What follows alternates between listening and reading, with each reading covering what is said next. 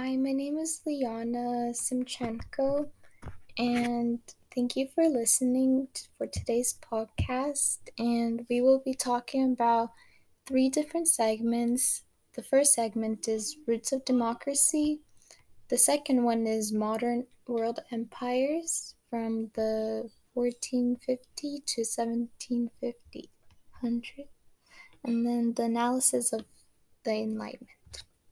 The first one we will be doing is the roots of democracy. And the first question we have is what were at least three democratic principles established by the English common law, the Magna Carta, and the English Bill of Rights?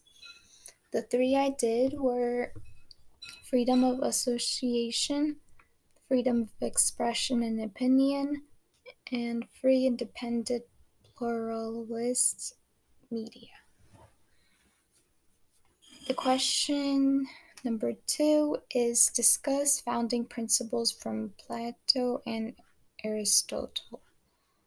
Plato, he did not agree with direct democracy. He believed that everyone should be equal.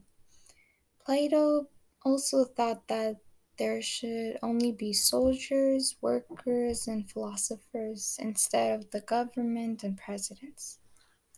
But Aristotle believed that government should be ruled by many rulers instead of just a few. He also believed that the US citizens have a right to vote also.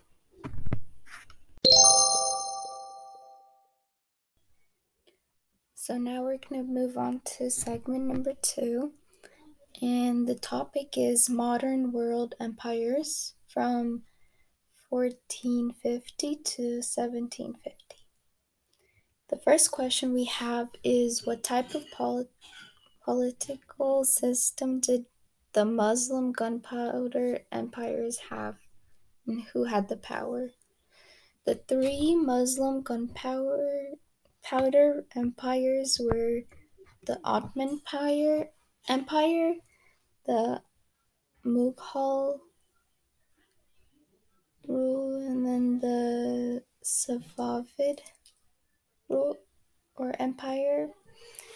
And the structure of the Ottoman Empire was actually the absolute monarchy, and the ruler was Osman I. For Mughal Empire, they were actually in three classes. They had the rich class, the middle class, and the poor class. They were dominated until the early 1700s, and the ruler was Akbar, but Babur was the founding leader. The Safavid Empire ruler was Abbas, and people called him Abbas the Great. And they also had a pyramid with the monarchy on top and the rest of the social structure. The second question we have is what type of political system did the land-based empires, and they were Russian and King, have? I am thinking that in the Russian Empire, Ivan the Great had all the power, and they also called him Tsar, and he also transformed Russia. And the question also asks who had the power. And the Russian Empire was absolute monarchy. They also called it absolutism. And then the East Asia also had absolute monarchy. And Kangxi and Qianlong had all the power. For the last question of segment 2 was why were the Russian and Qing empires able to stay strong and not weaken or collapse like the Muslim gunpowder empires? I am thinking that in Russia, Ivan got along with a lot of others, like setting slaves free. And that might have impacted them. by that, and they could have worked better together. And the Qing Empire sold and traded like silk and porcelain, and which gave them more money, and they also, I'm pretty sure, got along with other empires because of their trading. And also maybe because they both had absolute monarchy, which maybe worked really good with them. And now we are on segment 3, which is analysis of the Enlightenment. For the first question we have is, how did the political ideas of Thomas Hobbes and John Locke differ? And explain. And I'm thinking that Thomas Hobbes thinks that the government is like the number one, but John Locke thinks that the government goes after people. Hobbes thinks that people are evil and that's why we need a government, but Locke thinks that the government is made to protect people. And for number 2, the question, what are Montesquieu's ideas about government? And to compare his ideas of the US government. So Montesquieu's idea was separation of powers, and the US government also used this method. And the US also uses checks and balances, just like Montesquieu's said. And the US has the 3 branches of government, which is the legislative, the judicial, and executive.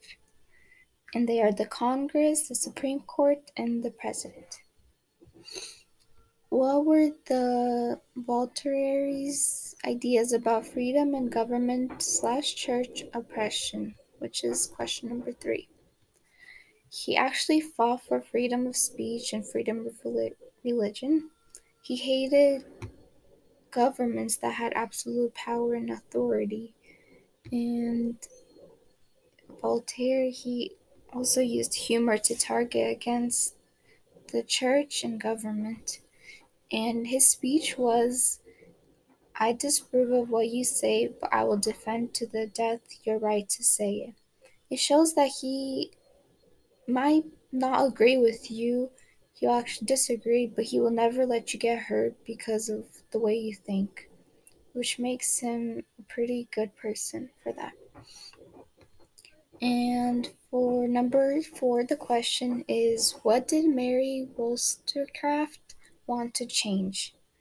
Was she radical or revolutionary for wanting these changes in the 1700s?